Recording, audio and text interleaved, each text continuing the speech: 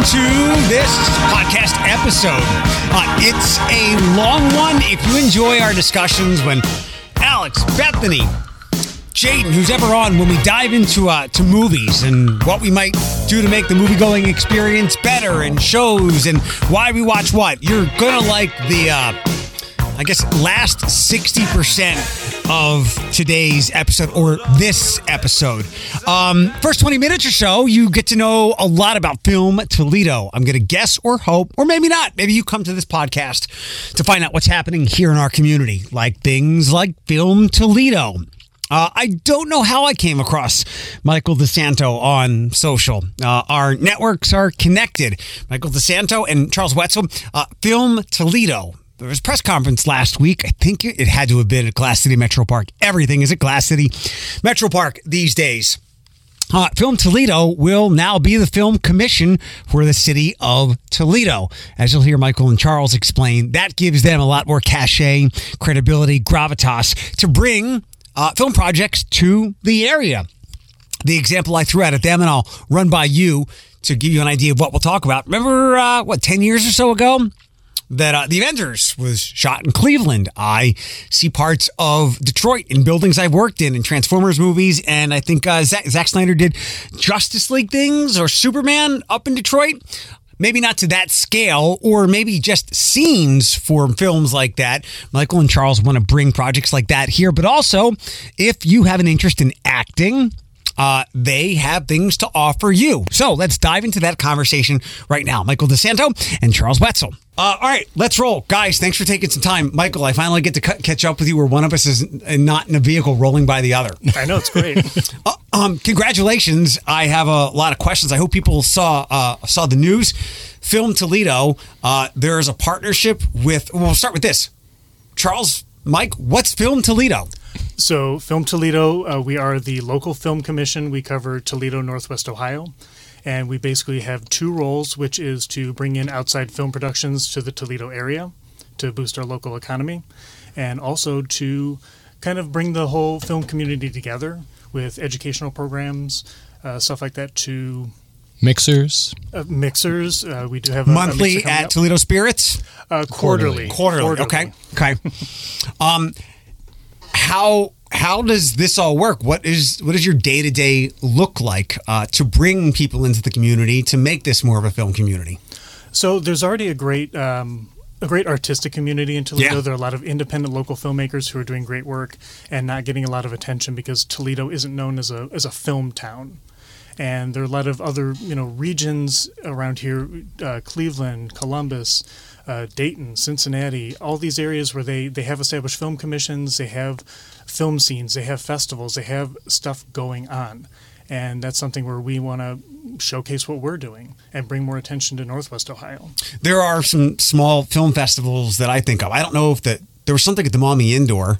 Yes, the Maumee Film Festival. Yeah. And I'm not talking about the one that you did in August with Jaden and Community friends. Yeah, but the Maumee Film Festival. But these things they're not a big deal, and it seems like this is what you guys want to do, build these up, build more of them. Charles, is that pretty accurate? Yeah, so that is something that we're looking to do. The pandemic killed off a lot of the film festivals we had around here, like Glass City Film Festival, Maumee Film Fest. The Maumee Film Fest was actually one of the biggest film festivals in our area. Like, it always had a good turnout. We always had submissions and all these people involved. But it was one of the things that the pandemic had killed off, and it's something we really hope to bring back. How did your partnership arise with the city of Toledo? From what I saw with the build-up and everything, and the press releases and the press conference, it looks like now you're just like an augmentation of the city of Toledo. You're the go-to for all things film, entertainment, art, and media in a sense, rather than them starting their own department. Would that be accurate? Right. So one of the things about the city of Toledo is they don't quite understand film yet because we're not a film town. And that's something where we kind of provide that expertise and information about, what is happening in the film scene. What are the productions that are coming here? When the Tom Hanks film, A Man Called Otto, was here, it was a novelty. It was new to them. Mm-hmm. So that's something that we had to provide Did you guys have a hand in that? We helped out a little bit, getting the word out about extras, that kind of thing, and that's something we're going forward. With an official partnership with the city, we can be the direct liaison to make sure that that they're charging permit fees and fees for service for different services that are being used, if it's for facilities or street closures or the police department, the Port Authority. And these aren't just random fees either. These are fees that the film productions are already anticipating on paying. Right. So like to waive that is almost just like giving up money. The Man Called Otto and Tom Hanks seems like a great example. It was all over my radar. Some of my police friends got pictures with Mr. Hanks that he was a good dude. Some people don't even know we have a train station here. So all kinds of things off the radar. Like nobody would believe Tom Hanks is in Toledo at a train station. We don't have it. So is that a great example of what you guys intend to do to raise the profile of and get more things like that here? That's going to be part of our location database.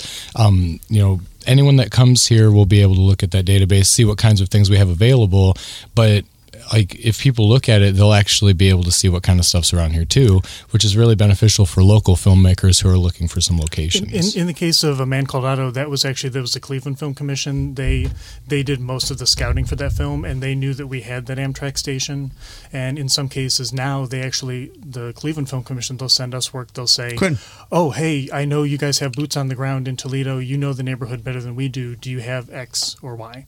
So we can provide those services. Because usually film productions, when they're looking for something around here, it's one of two things. It's something that they can't find anywhere else, or it's something that is good for like a period piece, that old rustic Midwest kind of look, and in some cases some rundown looking locations that haven't been touched. So we know it's one or the other. How about value as well? We're not going to charge as much here as a larger city. Does that come into play as well? It does. We're very affordable. We have a lot of options. It's just it's untapped potential. One of the things I think of, and maybe when you touched on it, how Cleveland was a hub. I know the Avengers shot there 10 years ago. And Cherry and White Noise. Yeah, the Russo brothers, they've done a lot of their films there. Yeah, it's convenient. Michael Bay set up shop in some rural part of Michigan to do some Transformers things. So everything around us in this halo has been like a big film hub. And I know like film credits or something like that, tax breaks. Is that what you guys endeavor to do here in Toledo? So that's actually one of the things that we've already been into for a long time. Ohio has a film tax credit. It's $40 million. It's actually going to be going up over the next couple of years, which is going to be really amazing because as it is right now, Cleveland eats up a lot of our tax credit like halfway through the year. So being able to expand that will offer a lot more money for other areas who are doing film as well. And we are kind of in a hot spot for film, Toledo specifically, because Michigan had a film tax credit. It's like $120 million. It's $100 million. Yeah. They're working it's the Michigan Film Industry Association. They're actually trying to bring that back and revive that ever since their legislature kind of flipped. So that's something that we're looking at, not as competition, but just incentive to do more in Ohio. Because with our tax credit going up, we're going to have more resources for the whole state. And what's cool with Michigan, how they used to have a tax credit and trying to bring it back, there's still resources left there from when they were like big with their film. And that places us between Cleveland and Indianapolis and Chicago and Detroit, Michigan in general, Columbus. We're right in the middle of all of these film hotspots. Most of the people who travel for these film jobs have to go through Toledo anyway. So why not just stop here and shoot here? In a lot of ways, to suss that out a little bit more, when somebody's taking a trip, maybe they'll stop here in Toledo. Unfortunately, one of the reasons we are a massive human trafficking center here is because of just that as well. We're the center point of two major highways, north, south, east, and west. Is this the kind of thing, Michael, where you guys will go around the area and maybe tap into some of these larger film commissions and go, and if somebody's looking for a small, quick, one-day shoot, like at a place you were talking about, and it's not going to cost a lot, they pop down here, shoot, get in and out of town, the ballpark, a rustic place, and other things? That's the majority of film productions. That's what they're looking for. most of these films, they're not looking to shoot for a whole month or 3 months. We're not set up the way Cleveland is for these larger productions. We don't have studio spaces that can handle that. So most of the productions that do come in, they're looking for that 1 or 2 day shoot. We actually have a one film that's coming in. I won't reveal too much, but they're planning to shoot at the Hollywood Casino. And it was a 1 or 2 day shoot, which got delayed because of the strikes. And that's all they wanted. They wanted to come in. They did some work in Cleveland. They wanted to do some work in Toledo for a day or two. That's still a huge benefit to local vendors. We had set them up with local vendors, everything from, trailers to tents to porta potties, and just the value of shooting here and coming in, doing the work and going and kind of being left alone too. You don't want to publicize that too much. Sure. Was it the value of being here? Because as we now know, there's casinos everywhere. They could have gone anywhere. But we have a really nice casino. Well, specifically, I can address that. They actually, they were looking for a casino space where it was kind of isolated. It was away from, the hub of things. Activity, the roads, the highways. One of the things that they asked for specifically was, and they don't know that unless they're on the ground, is how close are you to 75? How much noise is there from the highway at night, because this is a night shoot?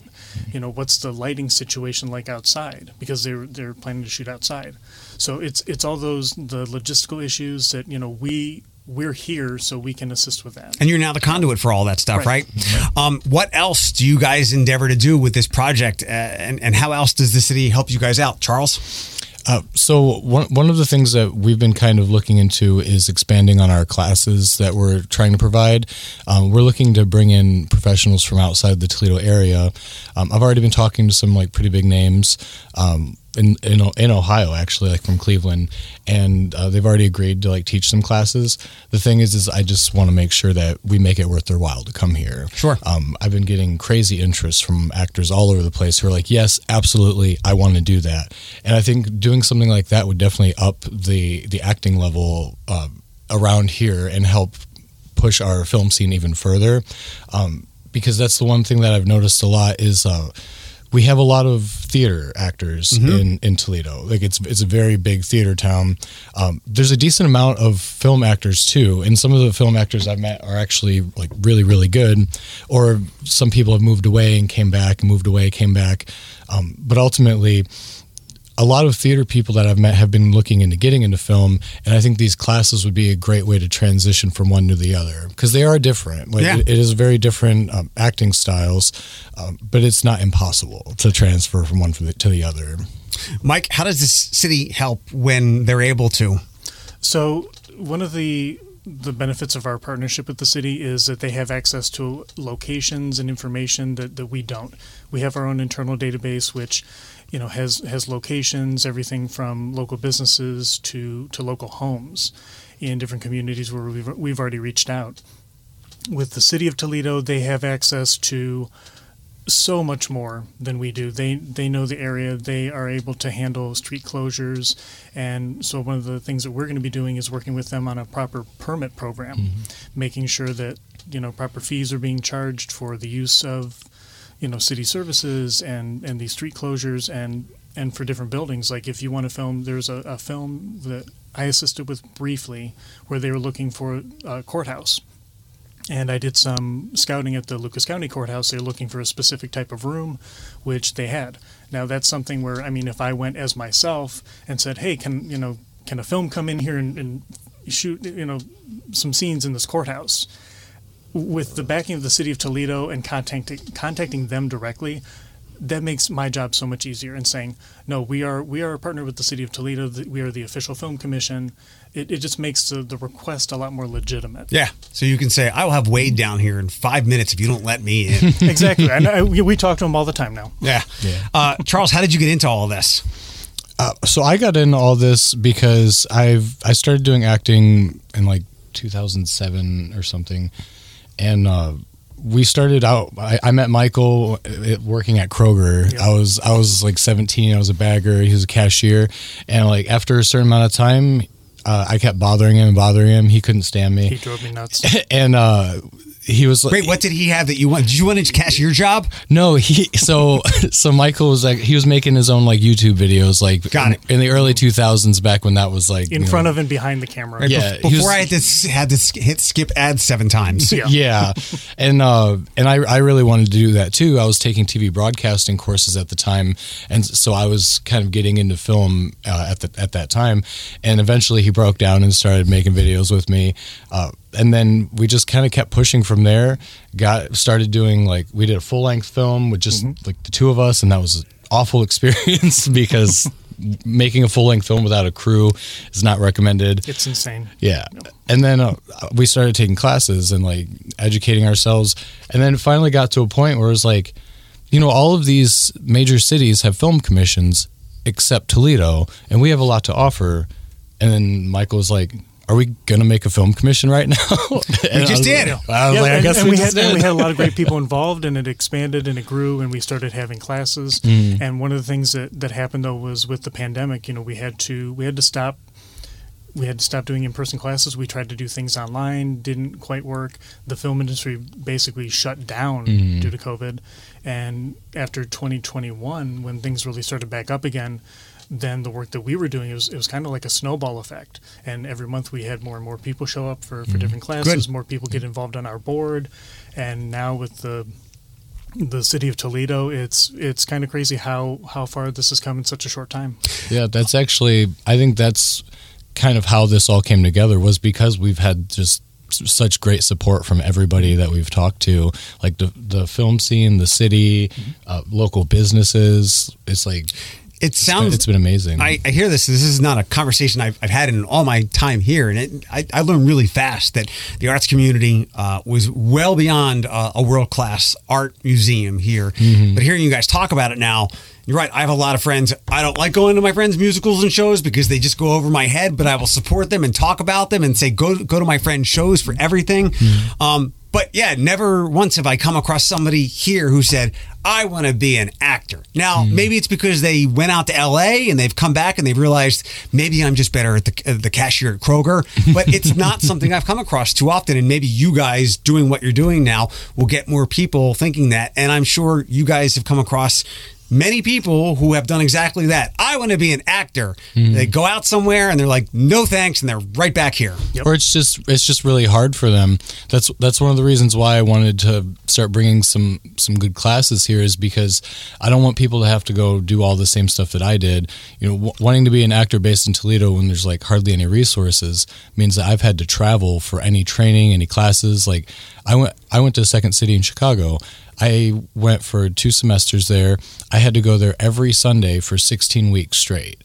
That's a lot of travel. That's a lot of work. On Amtrak. I took the Amtrak. That's how I knew we had a train station.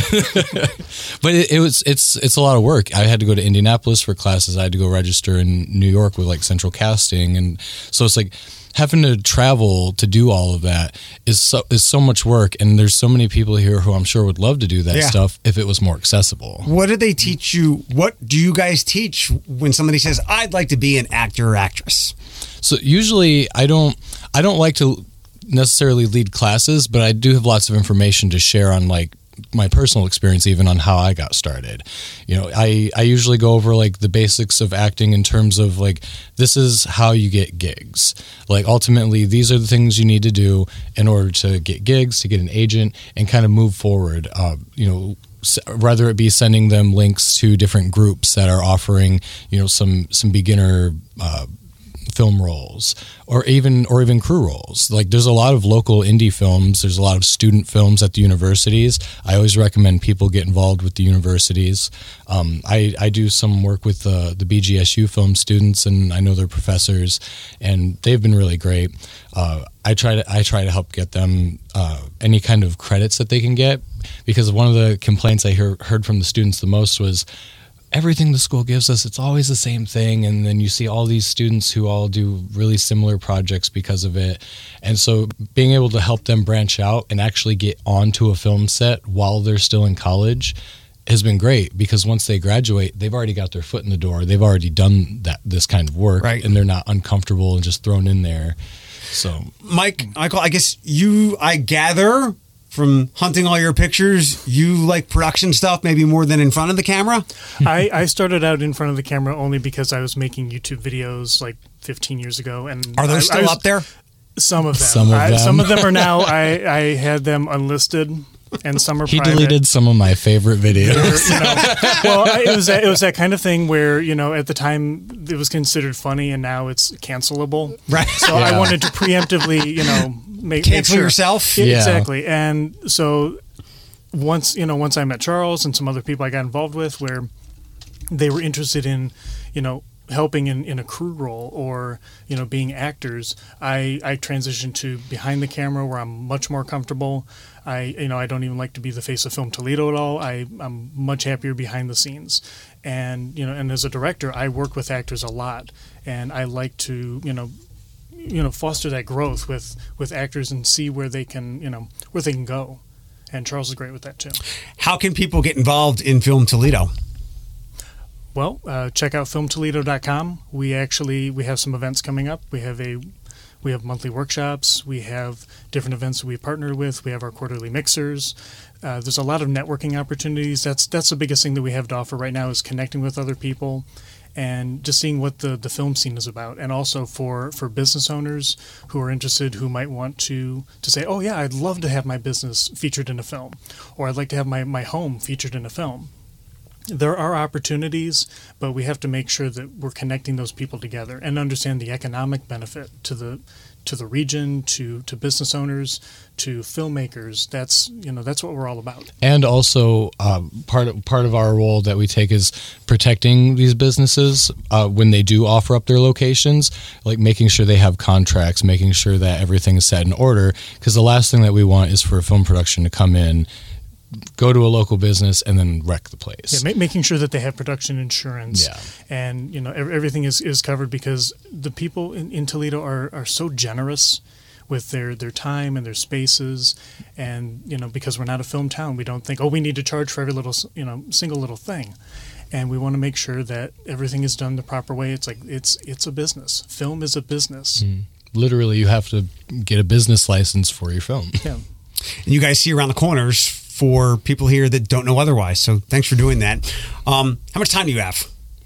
You in a rush? I have lots of time. Perfect. No rush. All right. Now that'll satisfy my 20 minutes for contact. Okay. Give me your guys' perspective. Charles, we'll start with you, and put in layman's terms. I'm fairly familiar with it, but for someone who isn't, explain the strikes.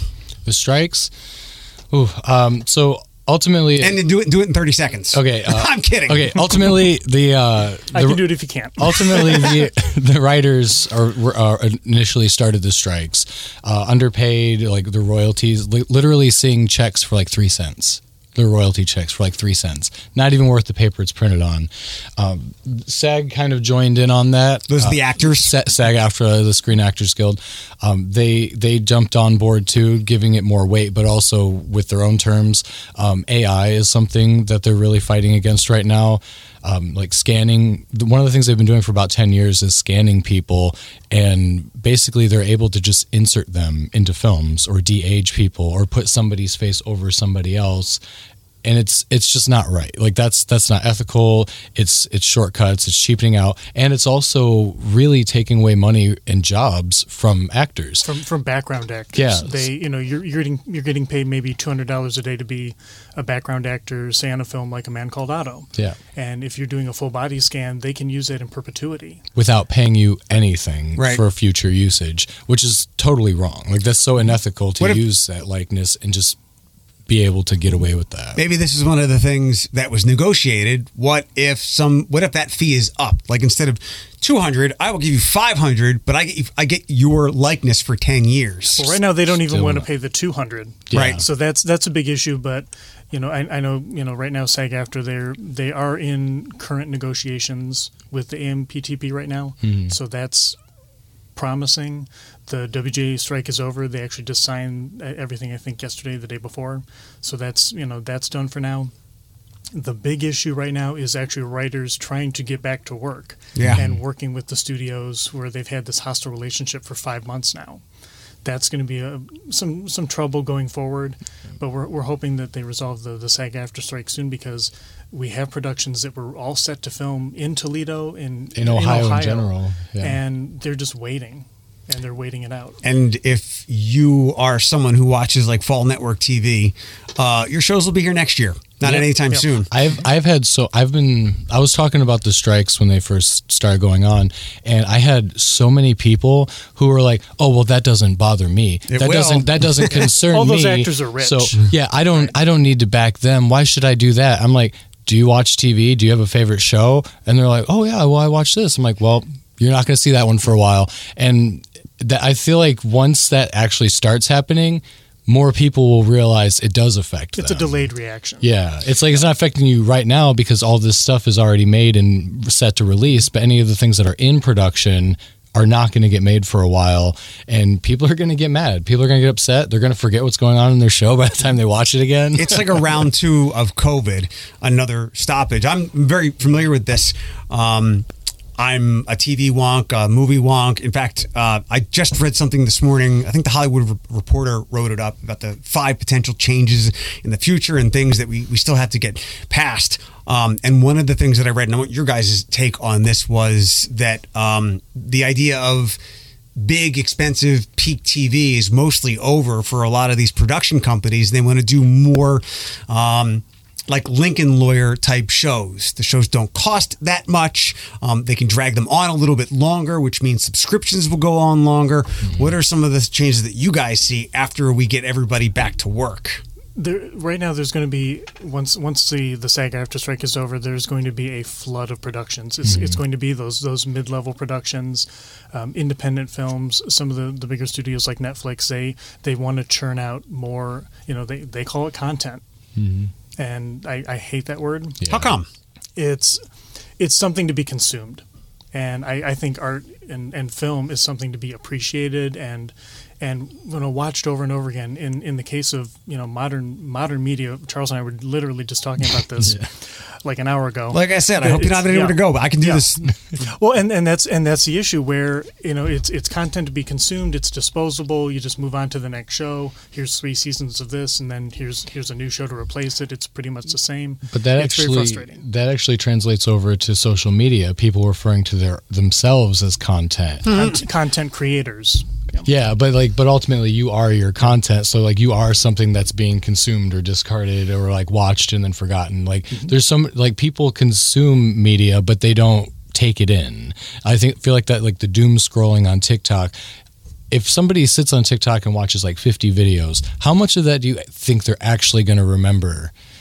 Probably not every single one of them. I just read in a separate article today that like the average target TikTok person, so someone under 30, consumes about 80 minutes a day. And so you're right. Yeah. Mike, to go back to you, what if we call it good content?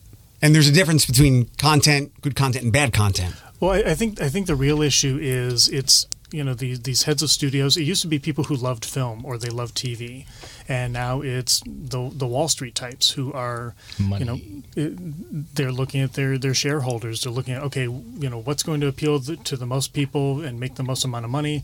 They're not thinking of the films or the art. They're just like, okay, how much of this content can we get out? And they're not particular about if it's good or not. And it's up to the writers and the actors and the producers and directors making sure that they have the passion to put something together that is going to have some lasting value. Well, and it's kind of it's the big change of quantity over quality.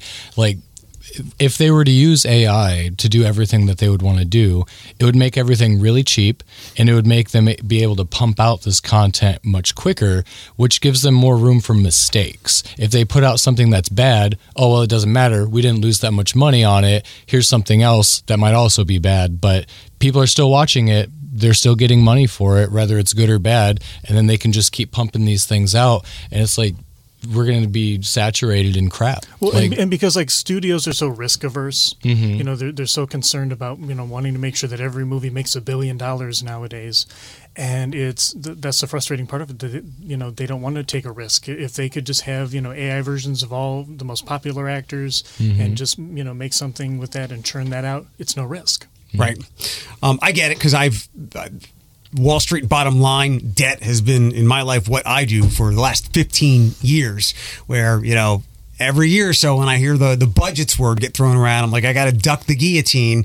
And it does suck to see the artistry yanked out of it. And I always say, I don't agree with this stuff, but unfortunately I've come to understand it so I can keep myself in things. Like I said, I like this stuff a lot. You and I have never had this discussion, Michael, but I remember watching Netflix, and this might have been before COVID, where it was, and this was definitely before all the other studios cranked out their own app. And I'm like, another story, another day of Netflix, a new show. And I tuned in. I was like, this is not good. Like, doesn't anybody see it? Maybe I'm the only one that saw it. Others obviously did. But I'm like, if there's 10 new Netflix shows, half of one is good. Like, for a relatable example, for every Stranger Things, there's 20 to 30 shows, or maybe less, but still a lot, that don't hit. And it caught up to them. And that's why when Netflix had to have its reckoning, and I watched its stock get its knees and head chopped off, and now it's back up, I'm like, this is it's funny. We think people on Wall Street are super smart, but sometimes they don't see the forest through the trees. I'm like, this is easy. Make good content, not so much of it, and you won't have this problem.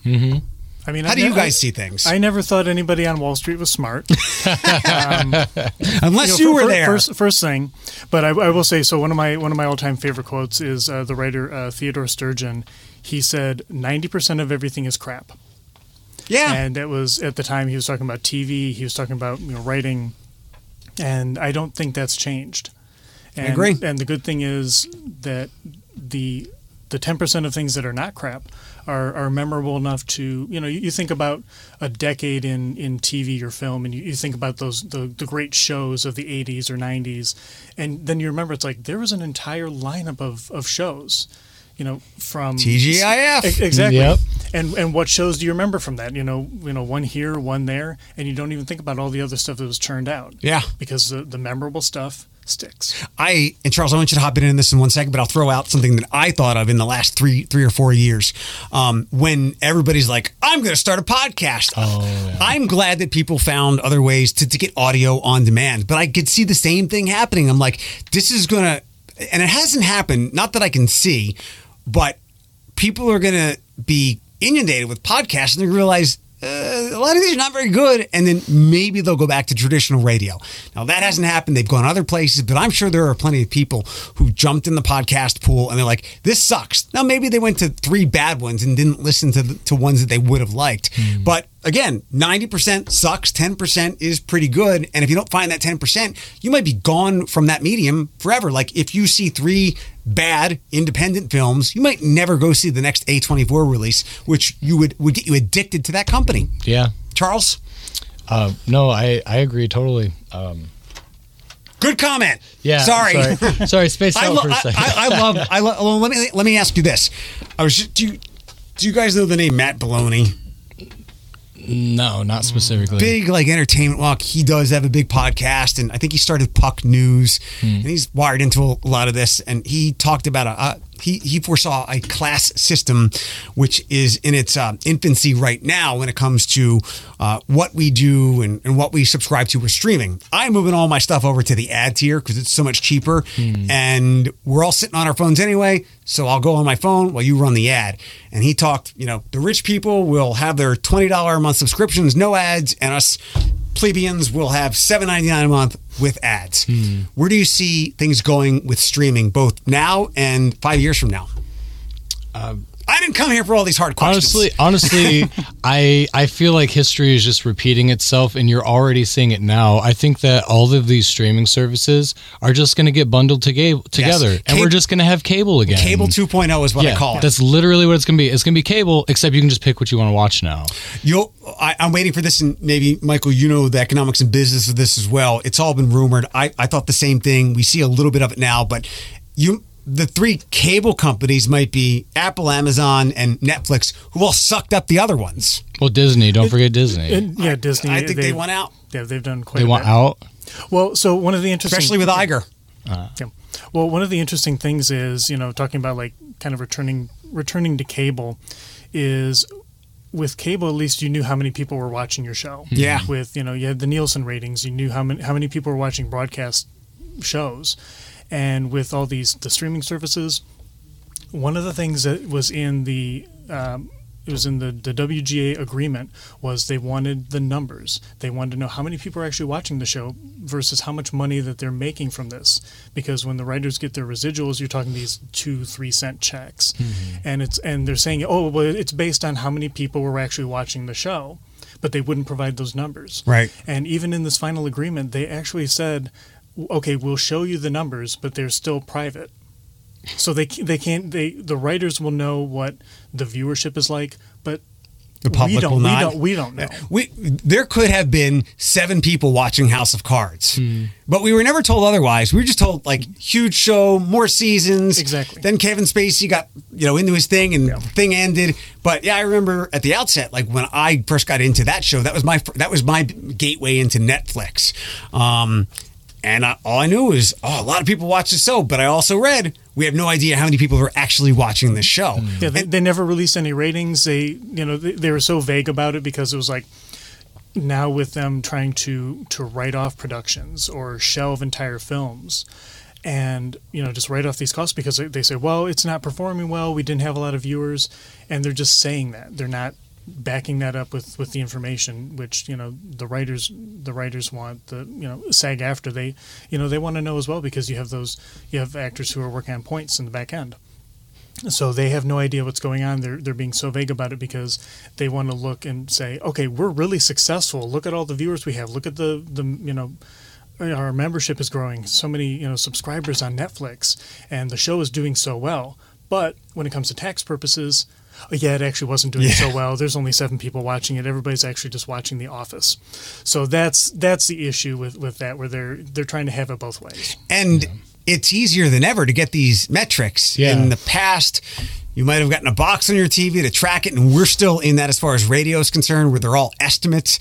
Now, I think when I am I feel bad for the person. I have satellite radio. It's mostly for the MLB network, which I can't get anywhere else, and some other things. I feel bad for the person who has to track me in my car because I'm bouncing all over the place. But they can. They know how many seconds I spent on the MLB network. They know how many seconds into that first spot I zoomed with, and it's the same thing. And they know where you were when you were doing it. And that's up. If they want to see that, that's on them. But it's such a terrible contradiction, and this is why the strikes were so important. And I'm so glad to see the high-powered actors get on the picket lines, because a lot of times in other things with big unions, like in sports and Jeep, you'll see a wedge drawn between the high earners and the laymen, which are there more. So it was great to see the famous people on the picket lines. Well, it was also great to see, a lot of the, the working actors who, were explaining, not all actors are rich. We're not all millionaires. We're doing a handful of jobs every year.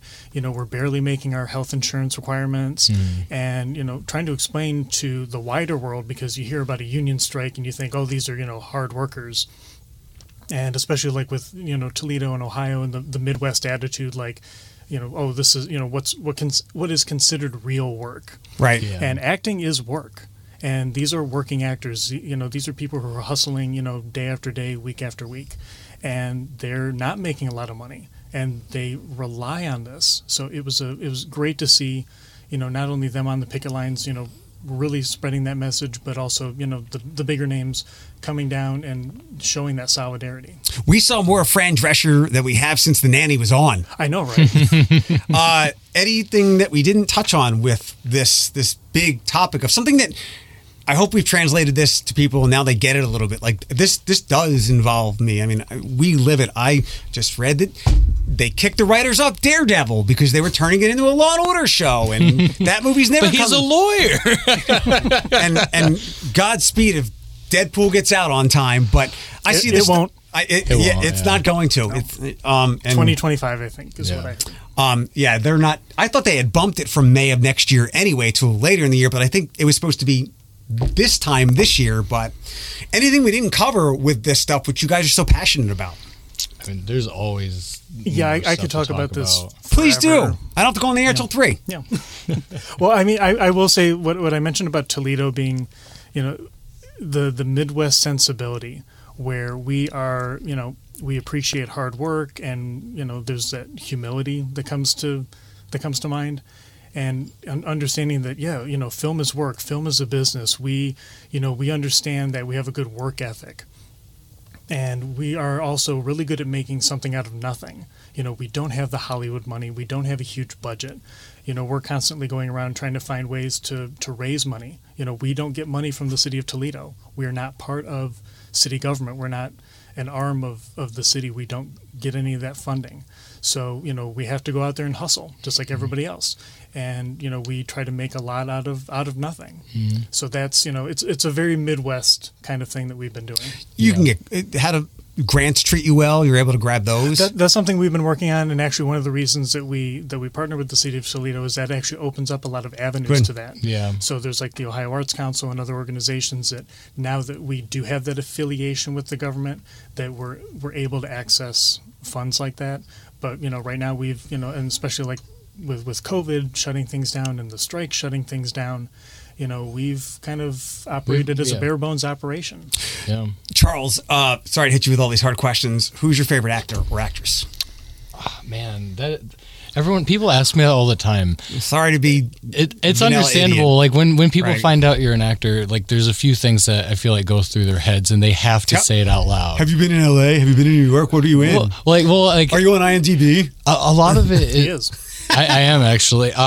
What's funny is like people always reference IMDb and talk about how many credits they have and blah blah. And like I don't even know how many credits I have because I don't look at my IMDb. I've never gotten anything from IMDb. An IMDb measuring contest? One guess. Might say. But they do have rankings. Yeah, there's like star power and stuff. IMDb Pro. If you have that account, you can go and actually like compare yourself, numerically to other actor friends. So just an actor whose work you admire then. I was just thinking about somebody the other day. Or how about a show? Oh yeah, totally. Anthony Hopkins for sure. Okay. He really is like one of our best like actors. He just his portrayals, like his eye movement, his micro expressions in one small little take can just range so far that he can display how good he is, and so many people don't notice it, but that's the point. They don't notice it because it's so natural and believable. They just see him as that character. They don't think he's acting. We actually showcase his work in one of our workshops where it's about micro expressions. There are some classes where they focus literally on just eye work. Yeah, and, I took a acting class for about camera, that. And that's those are what we're trying to bring here. More classes like that where it's the more like the intricacies of acting. Yeah, because one thing we were talking about, the Midwest mentality in terms of film and acting, is we're in kind of like a Rust Belt kind of area. Like there's a lot of automotive stuff around here, a lot of factories, and like I've done a lot of that work. But I've also been an actor while doing that work. And one of the common mentalities I come across in these kinds of jobs is people thinking like, they're like, oh, you're an actor? How do you do that? Or they think that I'm like some like frou-frou like LA type. I'm like, dude, I'm working in this factory same as you. Right. It's like not every actor has to be some fluffy, sensitive guy. I'm like, and I'm in Toledo. Acting is rough, but I have to travel for it. And I've had people straight up tell me, like mostly older men, telling me that I'm stupid for doing acting in Toledo.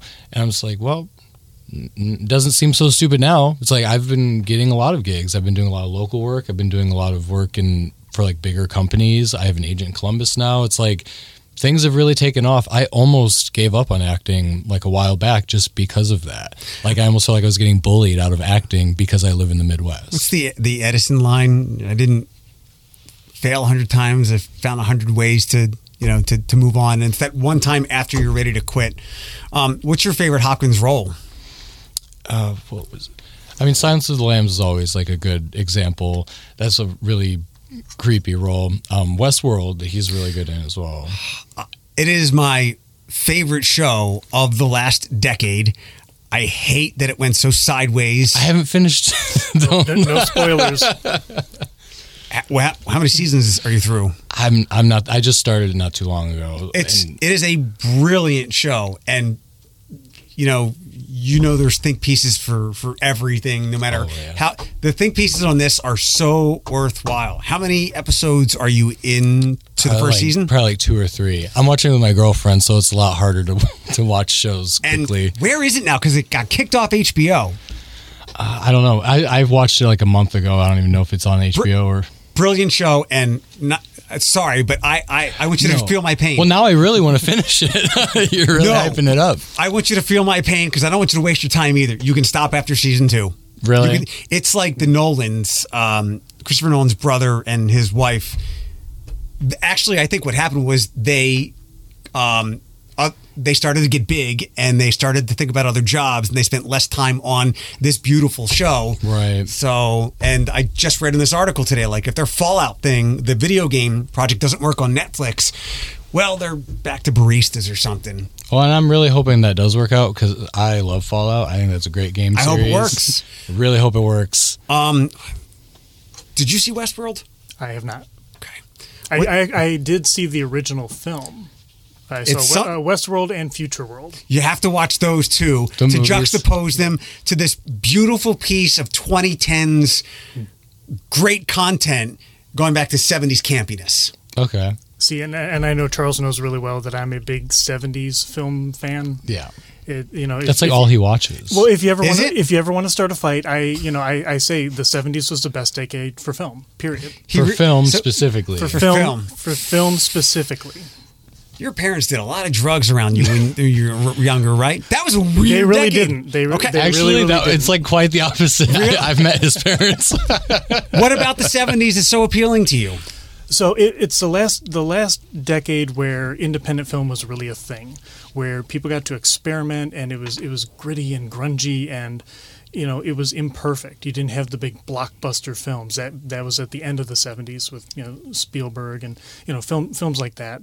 And I'm just something about the aesthetic of that where you got to experiment. Sometimes it didn't work out so well. The effects weren't always perfect, but the writing was always good. The acting where acting became more naturalistic, and I'm a big fan of that. So everything just kind of came together, and that's like my sweet spot for films. What's your favorite movie from that time? One. I don't know if I have a favorite right now, but the last film that I watched from that era was actually The Andromeda Strain. I remember that. It's been remade several times, right? And I refuse to watch the remake because I know they came out in the 2010s, and I just know it's not going to be as good. But that was that kind of thing where it was very procedural. It's kind of a cold film, but the acting is very natural, and the dialogue is really snappy.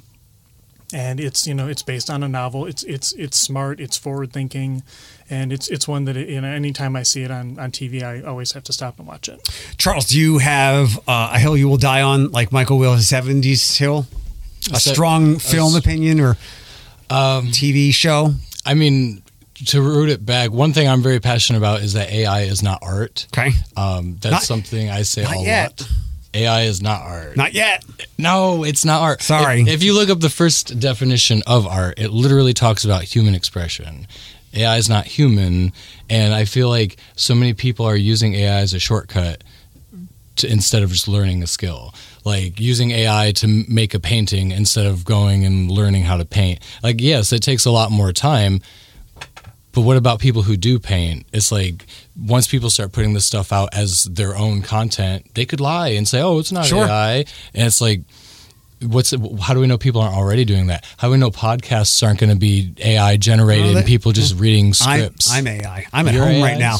No, man. And I don't mean to be combative towards you. I like to go when people say AI cannot do blankety blank, and I always like to finish it with now.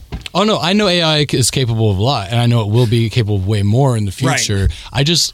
I don't like the idea of AI butting into things that are naturally humanistic. It's also the issue right now, like in the film industry, is you have these people, the Wall Street types, they're looking at AI and they're not creative people at all. They're like, oh, AI will be creative for me, and then I can make this. Yeah. And that just discounts what everybody else is, in the creative industry is trying to do. They're just thinking they can do it. You still need an artist to instead of a paintbrush, so to speak, they would use the AI as the paintbrush. But we're still talking very much into the future with something like that. No strong feelings, nothing you'll die on for a movie or anything like that? For a movie? Like, you live in Toledo, you hate MASH? I don't know. I mean, MASH is... I grew up on MASH. I kind of did too. My dad watched a lot of MASH growing up. It's whatever. All right, one hill I'll die on is that Cruella is Disney's worst live-action film, Disney film. Like, hands down, 100%, I will die on that hill. I will die on that hill with you because it was absolutely trash. I hated it. Aren't all their live films a pile of trash? Yes, but Cruella was the worst. Okay. In my opinion, it was the worst. Like, they CG'd the Dalmatians. Didn't make sense. It was weirdly partially a heist movie.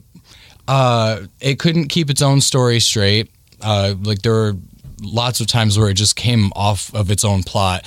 It was a period piece, yet there was technology that was not available during that period. And we can relate to that. And I know he knows exactly what I'm talking about. Well, and then they tried to, like, redeem Cruella by making a worse villain than her. Right. And it's like, her name is Cruel Devil. There shouldn't be somebody worse than her. Right. Well, I think the frustrating thing was, you had this, there was genuine talent involved in making the film. The performances were great. And watching everything just become like less than the sum of its parts. Yeah. I was so frustrated watching that. And also, you're trying to redeem somebody who's supposed to be irredeemable.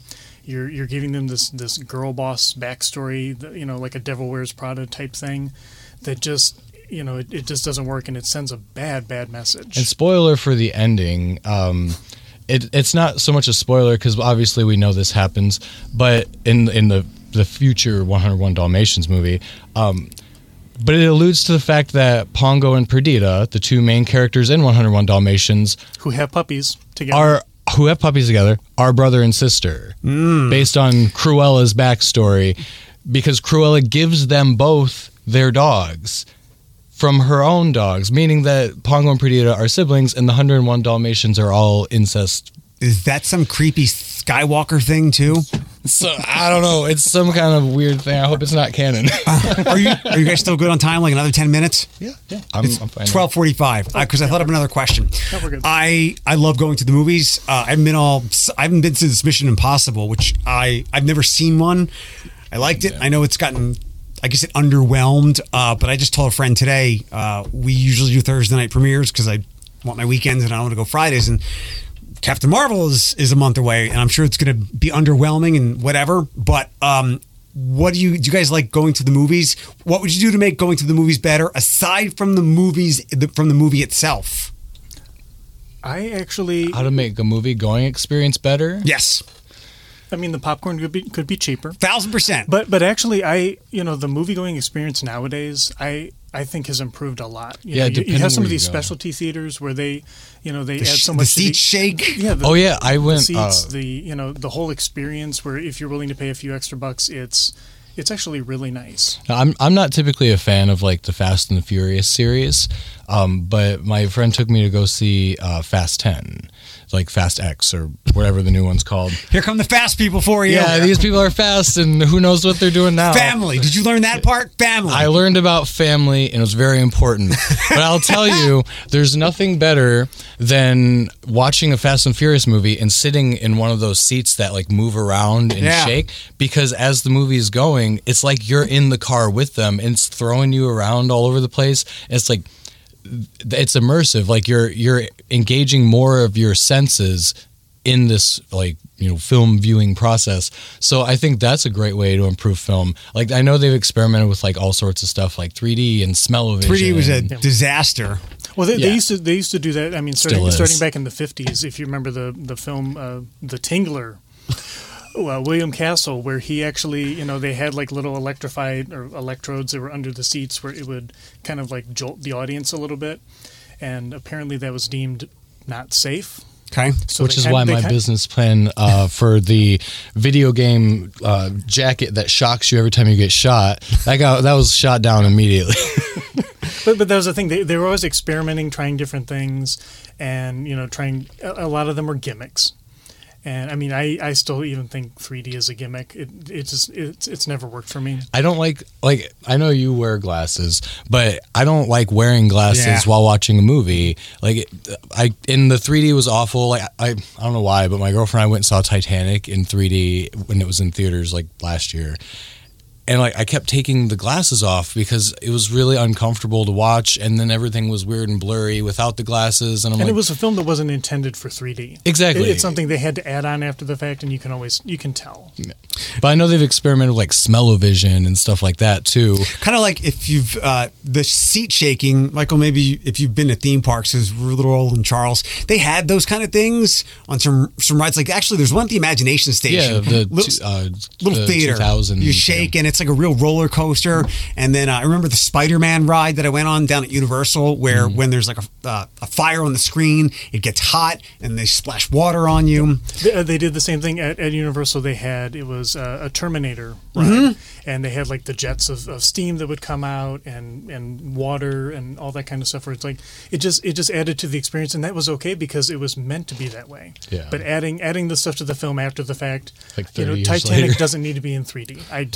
There's no point. Parts of it was cool. Parts of it was cool in 3D, but I mean, unless you wanted to fill the theater with water. Yeah, let's do it. Let's see who gets out. Yeah.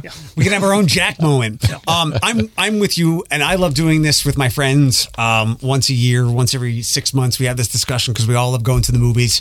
I always come back to the food. Like, if you're going to charge me so much, can it be a little bit better? Like, can the pretzels be a little bit warmer than lukewarm? And can the cheese not look like something from a toxic dump? Like, if you're going to, and I know you're a captive audience. That's how the theaters make their money. But if it's going to be that much, I want better quality out of it. And I'm glad that some places it's gotten a little better. And actually, I was just discussing this with somebody last night about you have like the theaters like the Alamo Drafthouse where they have high quality food and drinks, and they it's an entire experience. It's like dinner and a movie, and I would love to see something like that here in Toledo. That would be. That's one of my big goals. Even if it was like a modernization of a drive-in where you're there to have dinner, and the movie's you're kind of watching the movie, and maybe it's something you've seen 1,000, like Titanic, so you can have that multitude of experience. Or just go old school. You can make out with your girlfriend at the drive-in. Do that. Well, I mean, I will say when I go to a movie, I don't want it on in the background because I'm spending money. I want to make sure that I'm having the most immersive experience. I completed the Barbenheimer. We saw Barbie, and I went and saw Oppenheimer, and that was that kind of thing where I sat kind of close, and I just wanted to be immersed in the whole thing. And the only thing that was distracting was, spoiler, after the nuclear bomb goes off. Oh, come on. A couple actually in front of me got up and left because they thought the movie was over. It was a little long. And there was another hour to go. Yeah.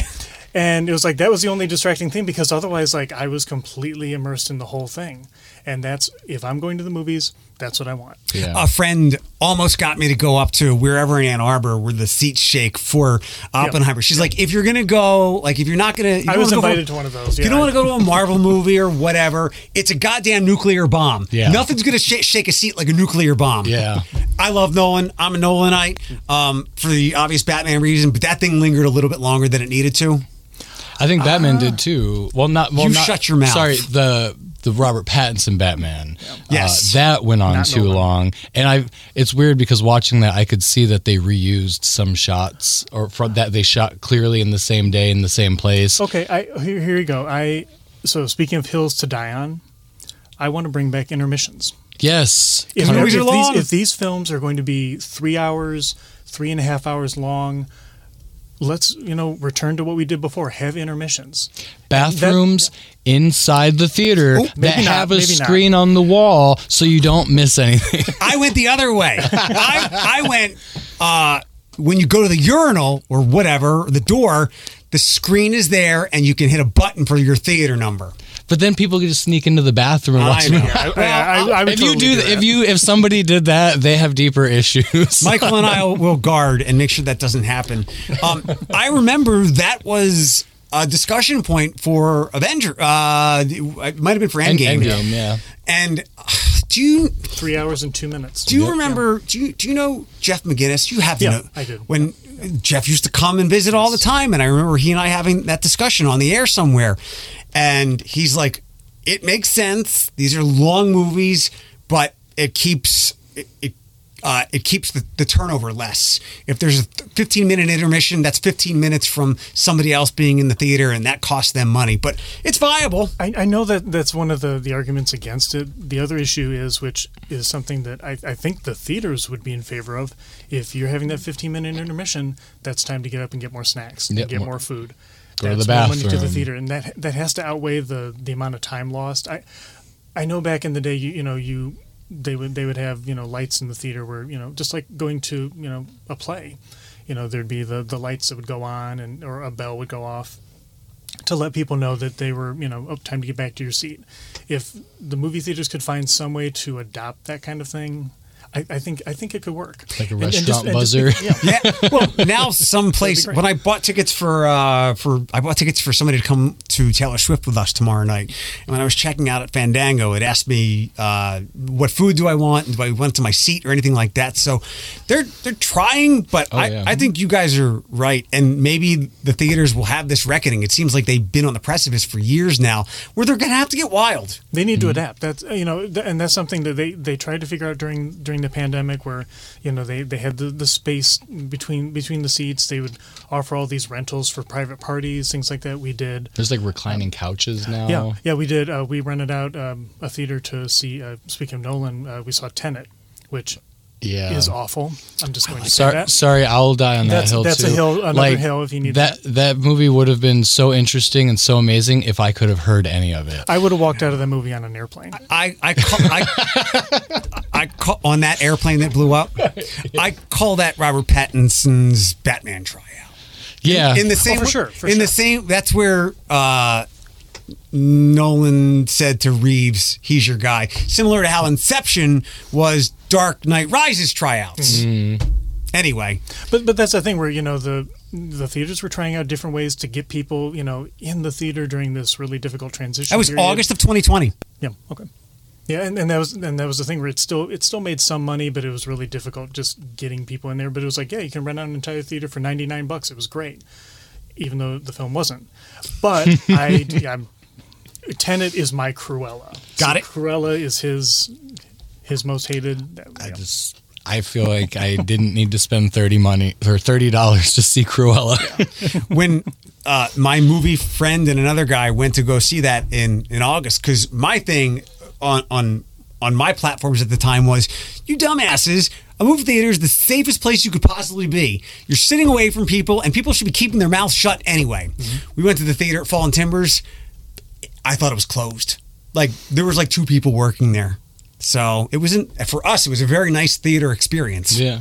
Oh yeah. I mean, and it's funny, like, sometimes I'll go to the theater by myself, and people think that's weird, and it's like, no, it's the best way to do it, because you are completely immersed.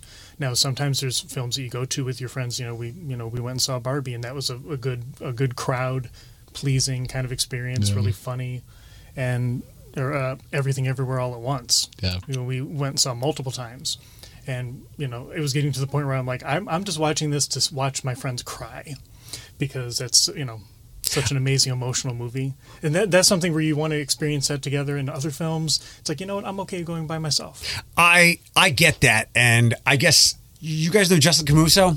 Yeah. Justin told me that, like, I missed something by not being in a big filled theater when Chris Evans said Avengers Assemble, and like the place erupted. I get that. I did that. I went 6 p.m. on opening night just because I didn't want to have anything ruined. And it was the most uncomfortable crowd, because it was the hardcore fans. I'm not a hardcore Marvel person at all. In fact, I'm done with Marvel. But I had to do that, because otherwise I knew the experience would have been ruined. Yeah. And I was surrounded by people who were screaming and cheering, and the one guy who was crying the entire movie for some reason. And I'm like, nobody's died yet. But he probably knew who was going to die, right. So he was just preemptively crying. But that's the thing. It's like some films, you have to go with that crowd. I can't do it. I look at it as what I give up in that is when I go to movies, and even when I go to Thursday movies and big openings, I can't remember a theater being more than half full. There's one movie that we saw over the summertime that surprised me was bigger than any of the Marvel movies. But would I trade in that experience, that shared experience is, I feel like I'm in the theater by myself, and it's like my living room, and I can be comfortable. I don't have to worry about somebody next to me. I can put my feet up. I can shift as I want. You can check your phone. I don't do that. Although I know some people that do that. I won't even get into that. I get so mad at that. We went to go see No Way Home on the Thursday night that it opened. And I knew that Justin was going at the same time. I don't do phone at all. As soon as it gets dark, I'm off. It's off. But I sat in the last row in the top right corner. And as soon as whether it was Tobey Maguire or Andrew Garfield walked through whatever portal, I texted him immediately in the theater. I'm like, those fuckers lied to us the whole goddamn time. But we knew they were lying to us. We knew 100%. Well, here's the thing. I actually went, because I had gone back to college during the pandemic. And one of my projects involved No Way Home. And it was like analyzing the trailer and seeing those empty spaces where you knew the other Spider-Men were. And I'm like, they're not fooling anybody. In fact, I was kind of offended. I'm like, okay, we're moviegoers. We're smarter than you think. We know there's something missing. We know some invisible thing kicked the lizard. We're aware. You don't have to hide that. And it was kind of insulting, I thought. Like the whole marketing campaign. Well, I mean, I think viewers are smarter than they're studios saying. I disagree on that for sure.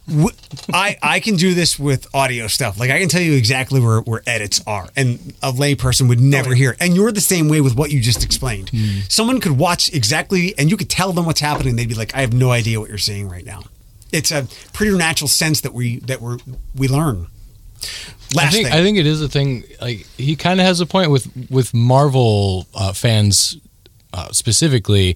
They notice that overanalyzing. Yeah, like because it's almost like Star Trek where they're analyzing every little thing that they see, and they're like, "Oh, I know what's going to happen next. I know what's going to happen next."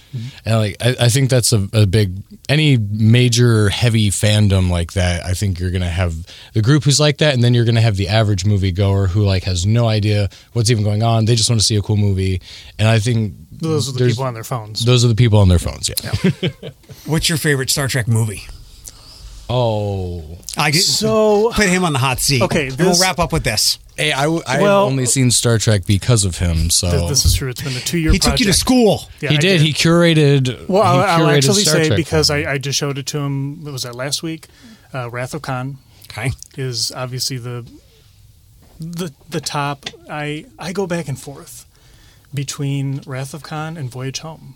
Okay, they're great movies. The one with the whales. Yeah, because that's like the big crowd pleaser kind of film, Save and the whales. I'm more of a fan of that kind of thing versus like the straight drama, and that's just like my own filmmaking sensibilities.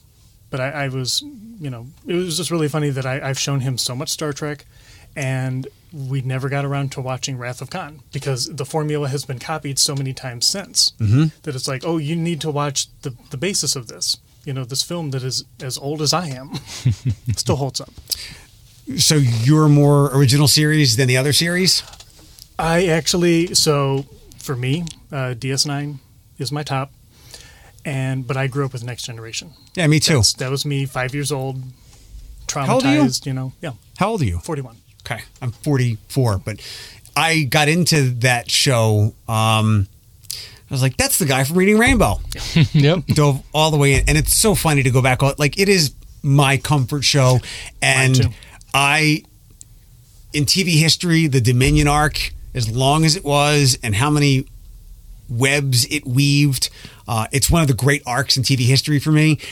But going back to the Next Generation, and you can probably, maybe you do or don't get this, but I watched the last couple of seasons and I'm like, this is like peak TV for me.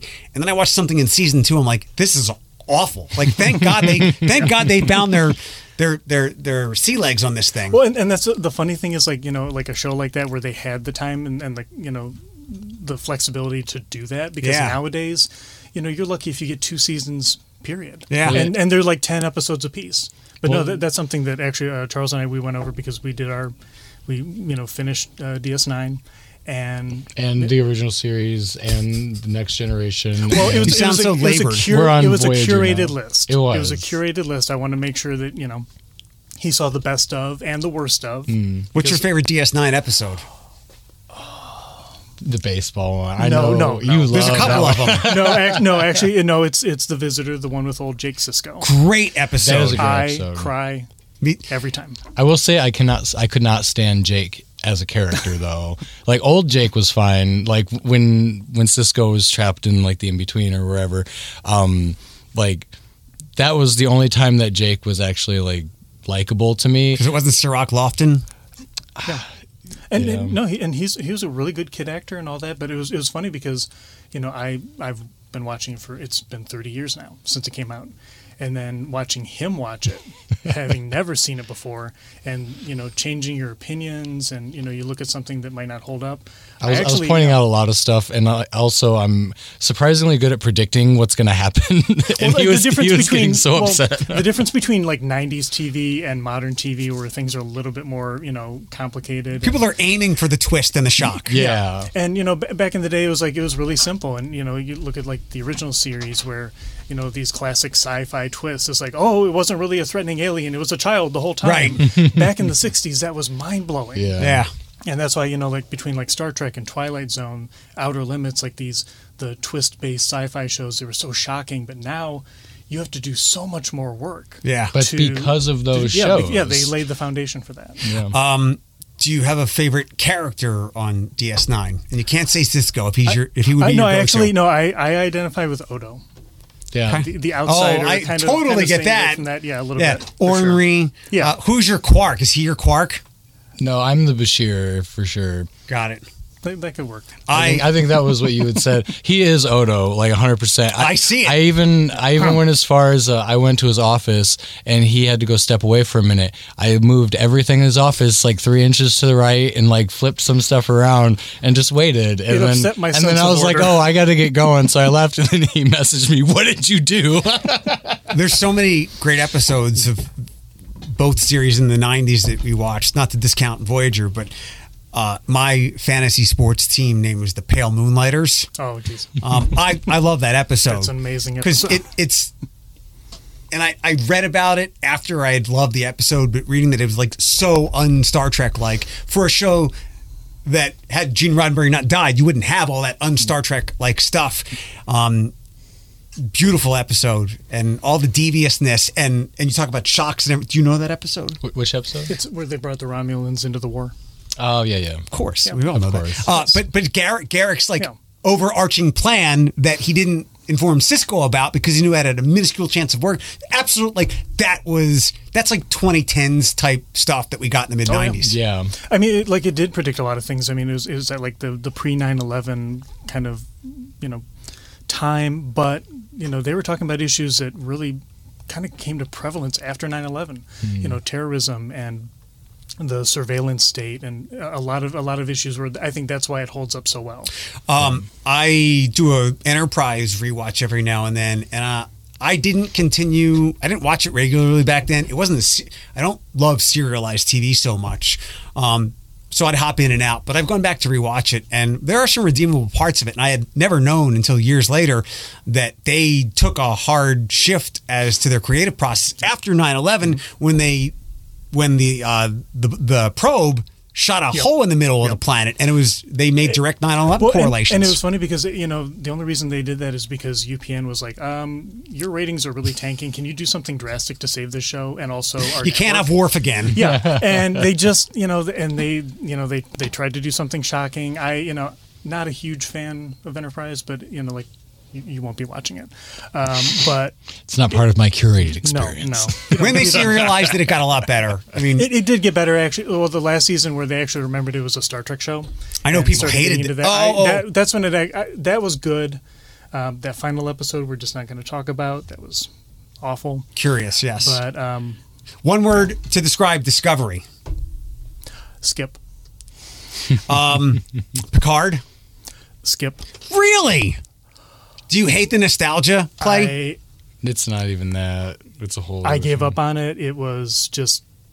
It's something you don't want to see. And this is not. It's not just Star Trek. It's all kinds of things. How did Data get old? No, we're not. Well, we won't get. I'm saying how did they have all those gadgets on Discovery? Yeah. In a broader sense, like you have all these nostalgia bait kind of shows and movies where personally, I don't want to see the people that I grew up idolizing on the big screen or on TV, you know, when they're in their 30s and 40s.